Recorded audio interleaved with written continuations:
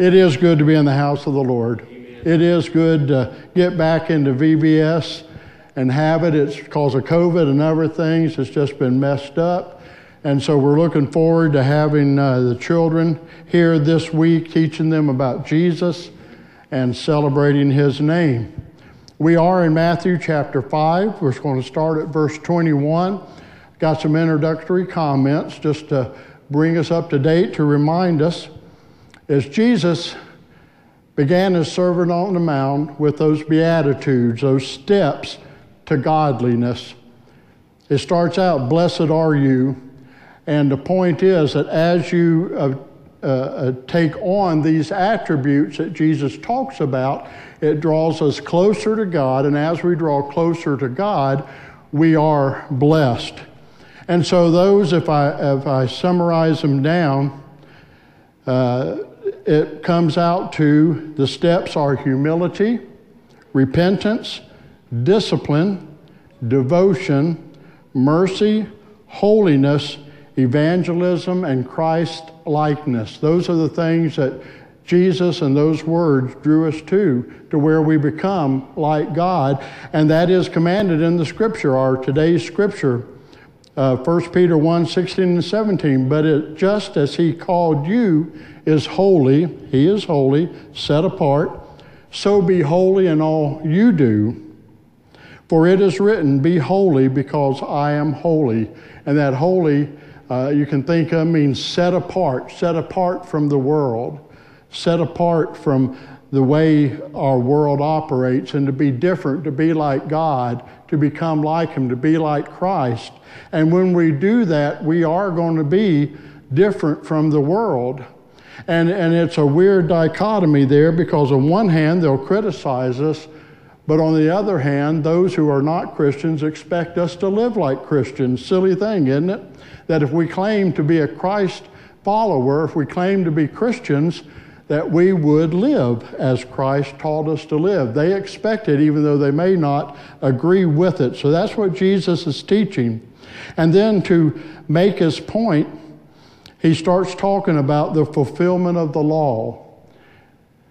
That he is the fulfillment of the law. His death on the cross fulfilled what the law was intended to do, intended to show us.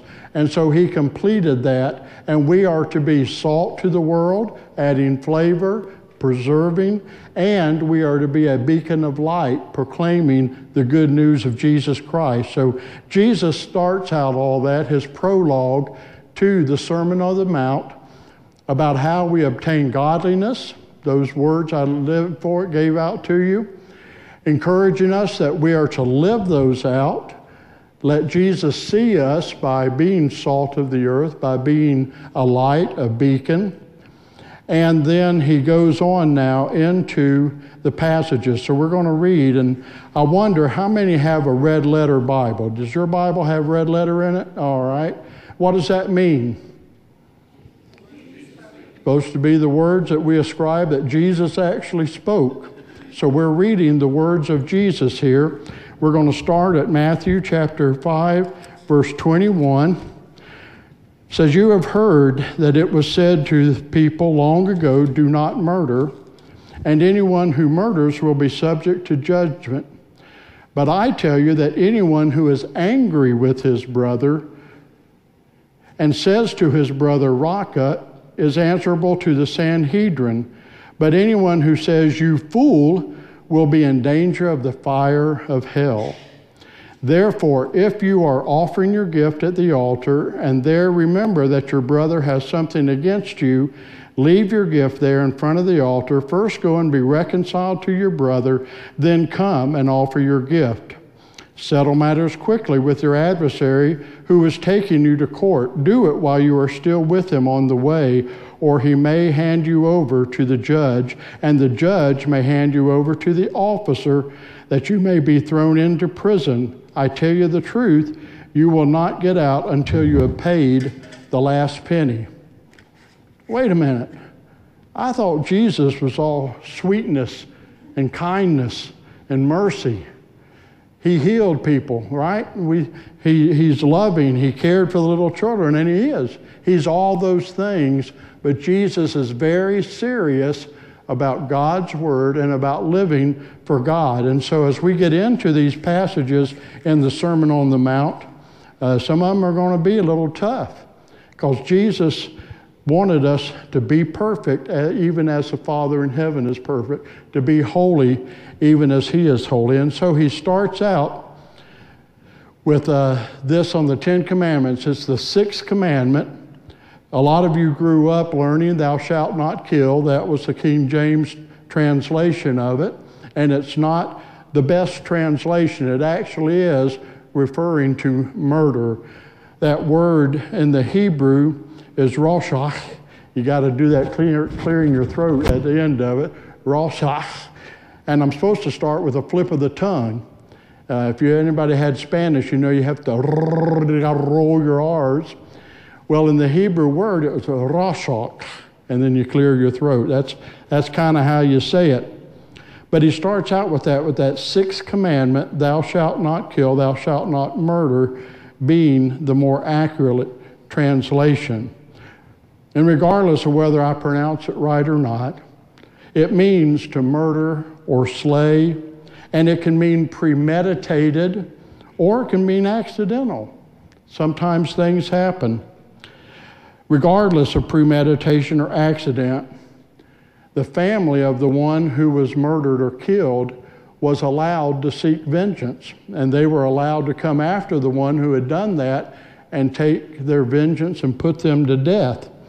And so the ones who are guilty, who premeditatedly killed somebody, would kind of expect people coming after them. They would have probably run and hid. The ones who it was accidental were in trouble. But God allowed them, and God instructed them to set up cities of refuge. And so when somebody committed a crime like this, they could run to one of the cities of refuge. And it wasn't just a boilerplate thing that they were safe and could never be bothered, never be touched. Once they got into the city of refuge, they were tried, and for the crime, they were investigated by the council, by the leaders, by a tribunal, to see if it was indeed accidental or if it was intentional or premeditated. If it was accidental, if they were just throwing rocks off a cliff, didn't look to see who was below, and it hit and killed somebody, but it was a pure accident. They didn't intend to kill the person. They didn't have anything against that person. It wasn't premeditated.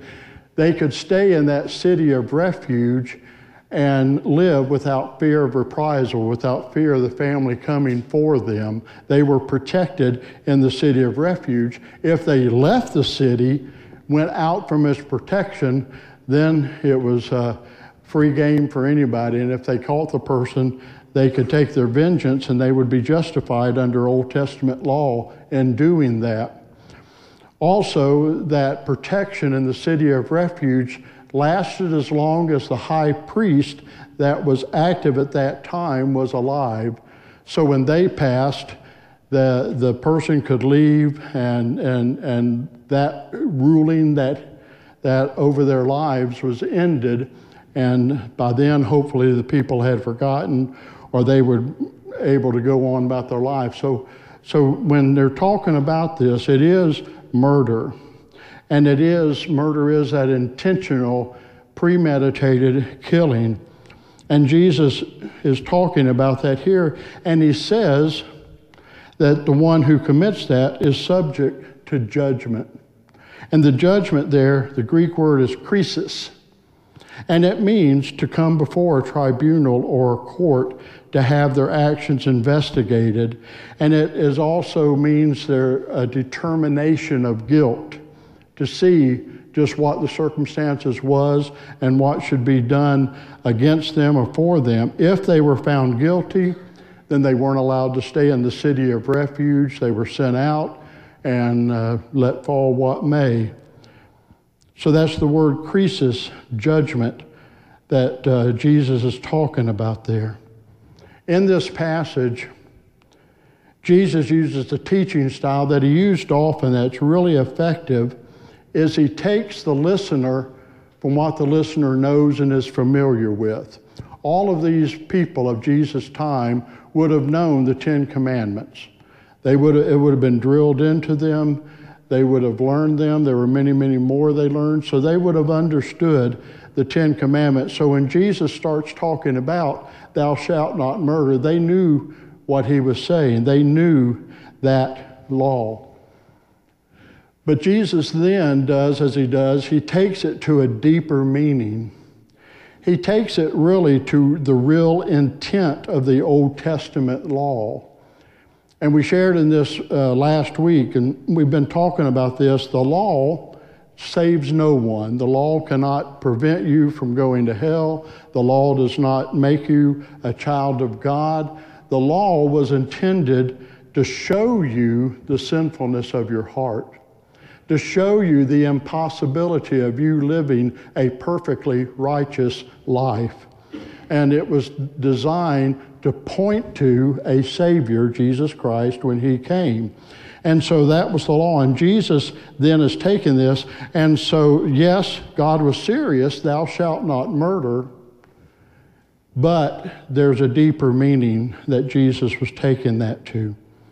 So Jesus is taking the listener to what he knows, to that deeper meaning. In Matthew 5:22, Jesus goes on in that teaching us that a person who is angry with his brother or sister without reason is subject to judgment. And so Jesus is taking it from an action to an attitude. Most of us here, most of the people in that day could say, well, I haven't ever murdered anybody. I've kept the law. And God is teaching, yes, that's the beginning of it. I'm glad you haven't killed anybody. Glad you haven't murdered anybody, but do you have hatred in your heart? Do you have this attitude towards others? And Jesus is saying that reserves the same judgment as that attitude towards another. Jesus goes on to expound upon that, where he says, if one calls his brother or sister Raka, then they are subject to come before the tribal council for punishment. That Raka kind of means empty-headed. It's an Aramaic word that was used, and it just means doesn't have any sense. They don't think right. They're just stupid would be a word we'd use today. Empty-headed, senseless, or stupid. And so Jesus is saying, if that's your attitude of contempt towards someone, then you're guilty of breaking the 6th commandment, and you stand liable to be judged for that. But he doesn't stop there. He goes and adds it on even more. Then he goes on to say that if you say your brother or sister is a fool, then you stand to face the fires of hell.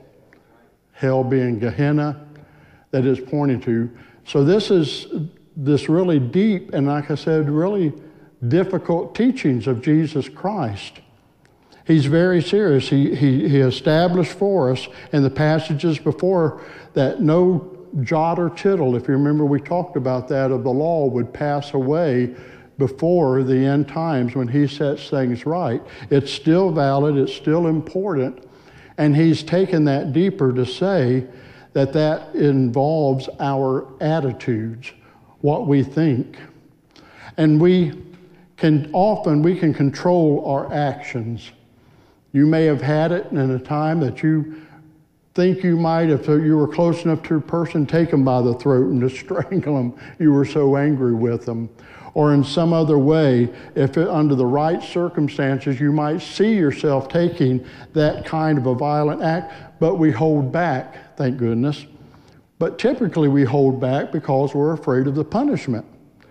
We don't want to be hauled off to jail. We don't want to have to face the death penalty. It is a deterrent that we would be avoiding, but that doesn't take care of the attitude. we can still harbor that attitude of hatred towards somebody else. Whenever it says calling somebody a fool, that's different than raka. Raka means empty-headed, stupid, just not very bright, whereas calling someone a fool means they are morally worthless, that there's just no value in them, and so perhaps they would think they should die.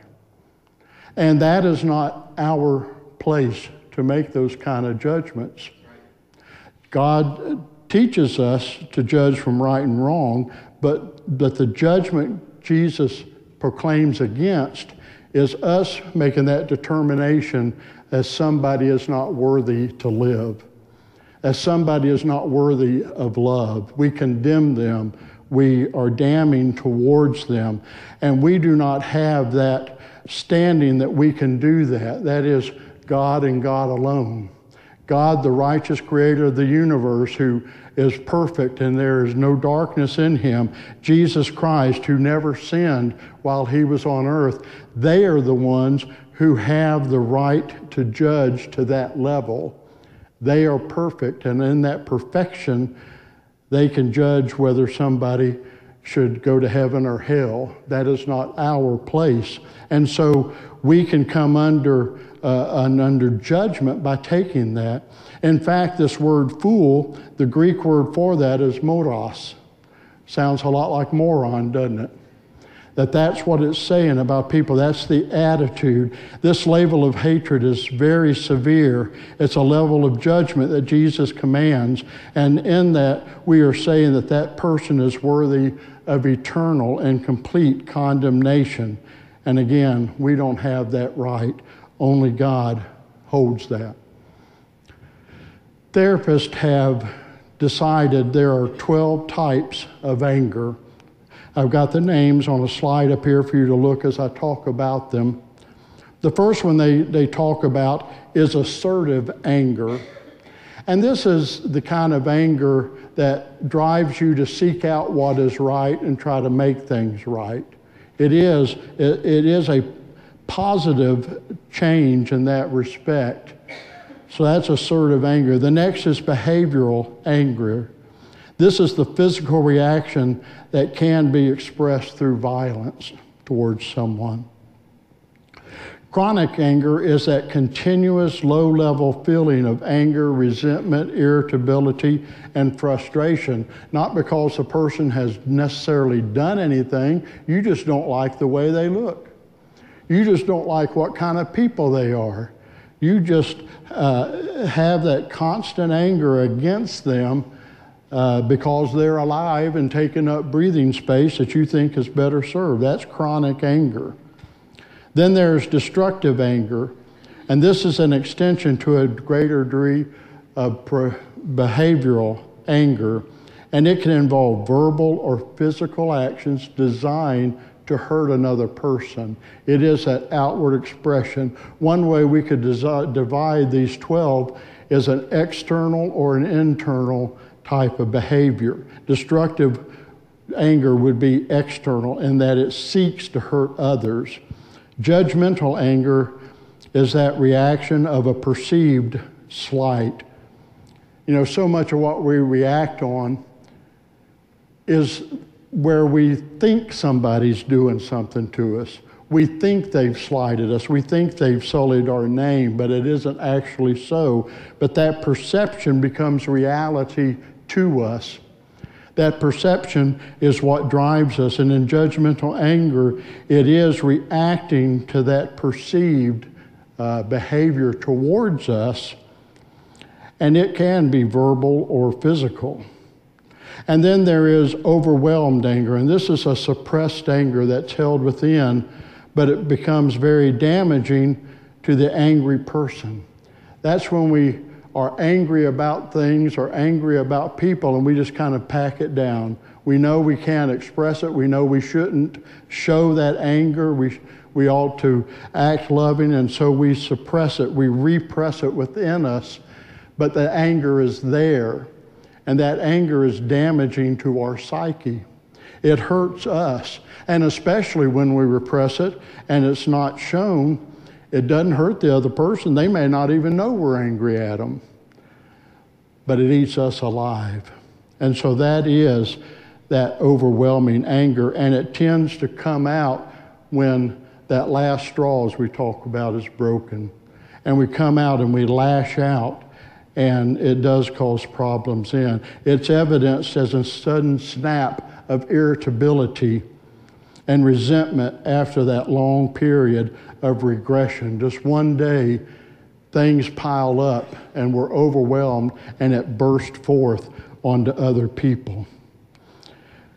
Then the next one is passive-aggressive anger. Passive-aggressive is that person who acts like things are okay. They act like they're going along. They act like they're in agreement with you, but they do not do as you've asked, or they do not follow the teaching or the leading. And so they are passively aggressive in that they just don't do what you're asking them. That's a parent to a child. It's different relationships where you don't necessarily have authority over a person, but you're trying to lead them. So they may act like everything you're saying they agree with, but in their actions, they resist. They passively resist what's going on. Then there is retaliatory anger, and that's driven by a need for revenge against a perceived hurt. It seeks as a way to destroy others, and it can be through an overt action, or it can be through gossip, through running down their reputation for saying untrue statements about them, or only highlighting negative appearing stuff, but it is an act to destroy them, to reduce the way they are perceived by other people, to have other people, to initiate an anger in other people by the way your picture of them is colored. That's retaliation. It isn't always a physical active need. It can be just through that gossip and innuendo. Self-abusive anger is where we stay angry at something, and again, it eats us up, and it causes low self-esteem within us, usually again from perceived, and it tends to relate to shame. We start feeling shame for who we are, for what we've done. Silent anger, bottling up one's feelings. We may think we're hiding our anger, but other people can pick it up. You can know something's going on with someone. You may not know what it is, they may not say, but you know something's not right. Then, of course, there's verbal anger. That is some of the greatest abuse that takes place today. Husbands to wives and other family members to each other, employers to employees, and vice versa, may never raise a hand towards the person, but they can be verbally abusive. Parents have to be so careful about that towards our children. We need to correct them. We need to guide them in how they should live, but not by saying abusive terms. One of the things, a slight example that I used to try to practice with my children is we all know children can do stupid stuff. They just aren't thinking. And I would always try to say, you're not stupid, but you did something stupid. They were intelligent. They knew better. If they thought it through, they wouldn't have done it. But you can say that another way, and you can run them down. You can tell them you wish they'd never been born, or you resent. They get the resentment that you're having to take care of them. And it just is a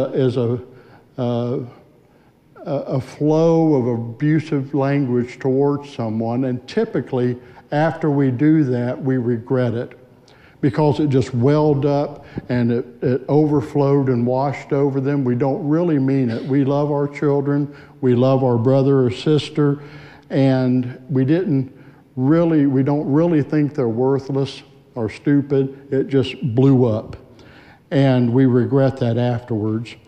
And then, of course, volatile anger, which is that very destructive, and it includes shouting, yelling, throwing things, physical aggression.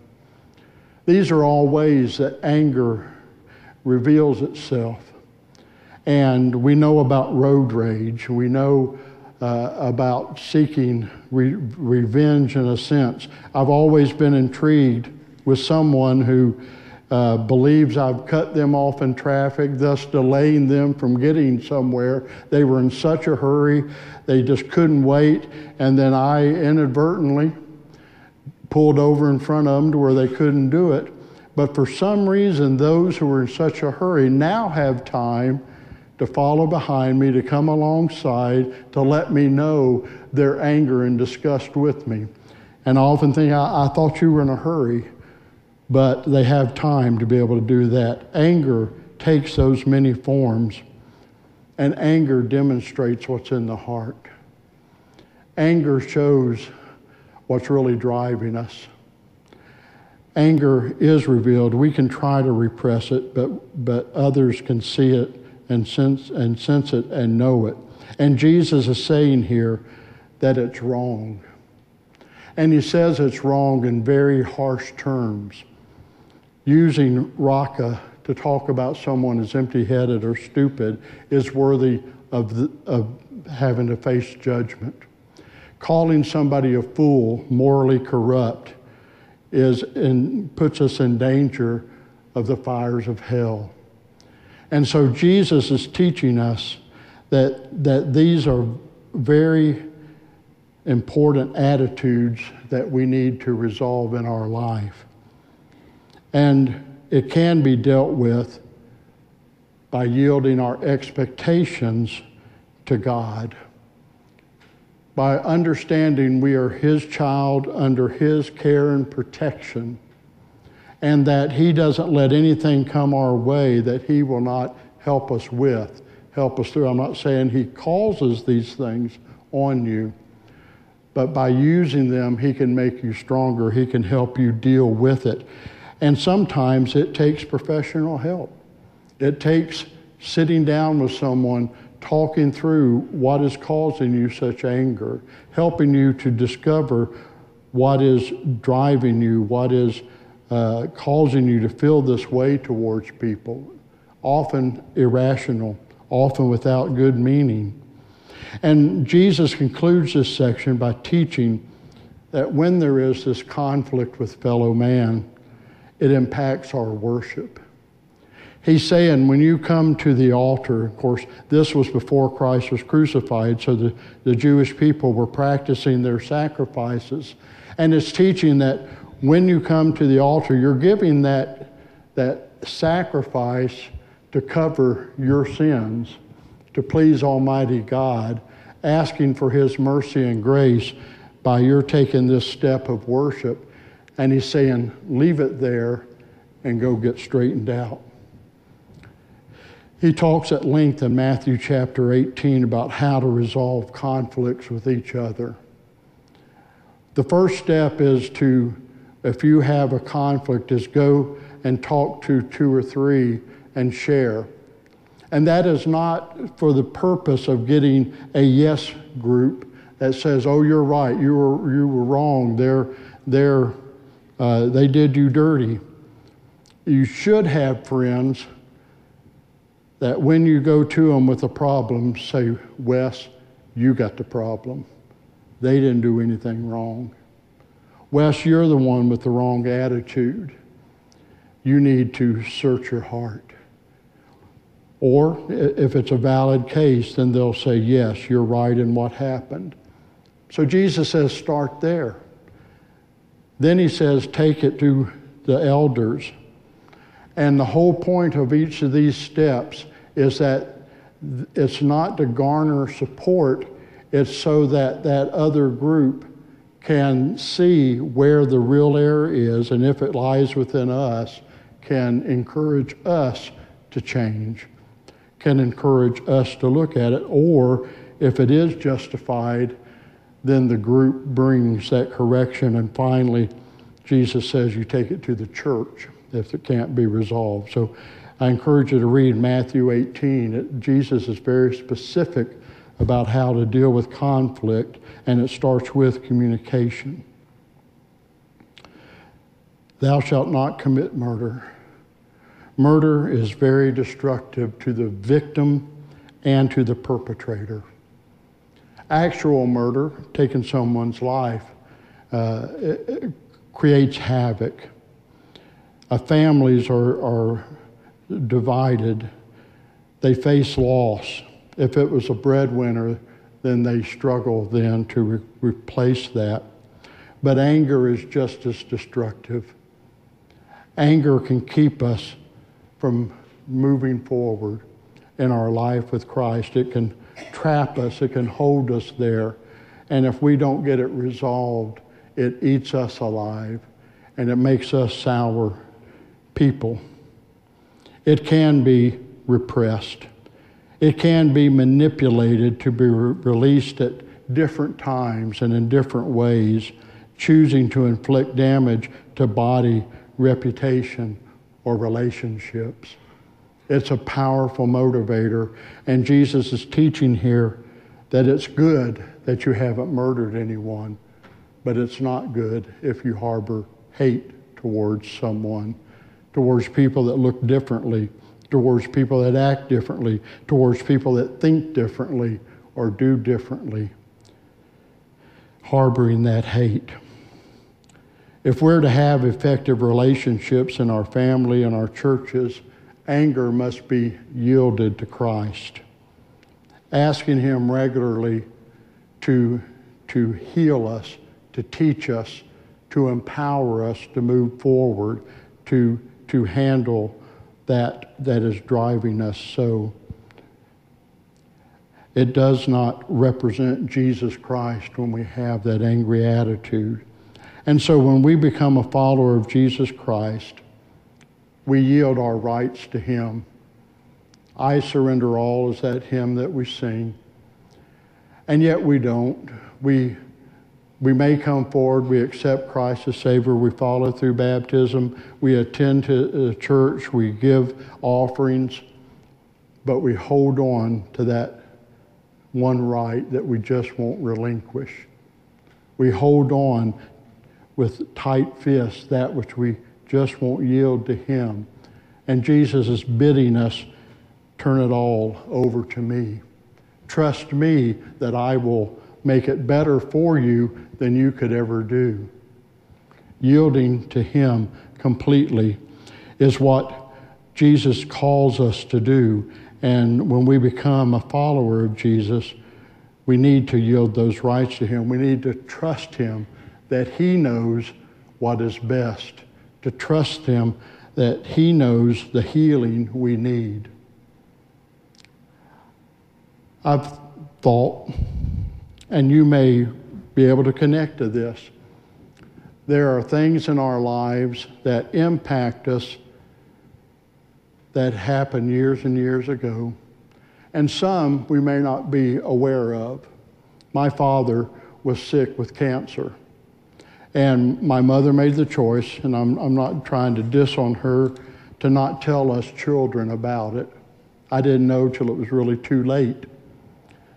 But children pick up and they know something's going on. Well, I can't go back and correct that, but I have a God who spans all of time. I have a God who is here with me right now, who was with me 60 years ago. He's still in that time. He's still in that place. And I have prayed, Lord, you can do what I can't do. You can heal back when I was hurt. And I believe He's done it. He wants to heal us. He wants to make us whole. And He is all times, all places. And so if you have something in you, maybe you don't know what's driving you. Maybe you don't understand your actions of why you behave like you do. You can go and meditate before Him, and He may bring it to mind, but if nothing else, you can say, Father, you know I need healing. You know I need to let go of this. You know I need to give forgiveness for a wrong. You're back in time when it happened, Lord. Give me new insight. Whatever it is, God, trust Him to do what He knows needs to be done to make you whole and complete. He wants to do that. He's waiting to do that. But our God, as powerful as He is, does not control you like a marionette with strings. He's waiting for each one of us to come to Him, say, Lord, I'm tired of this battle. I'm tired of this fight. I'm tired of the angst and the turmoil it is inside of me.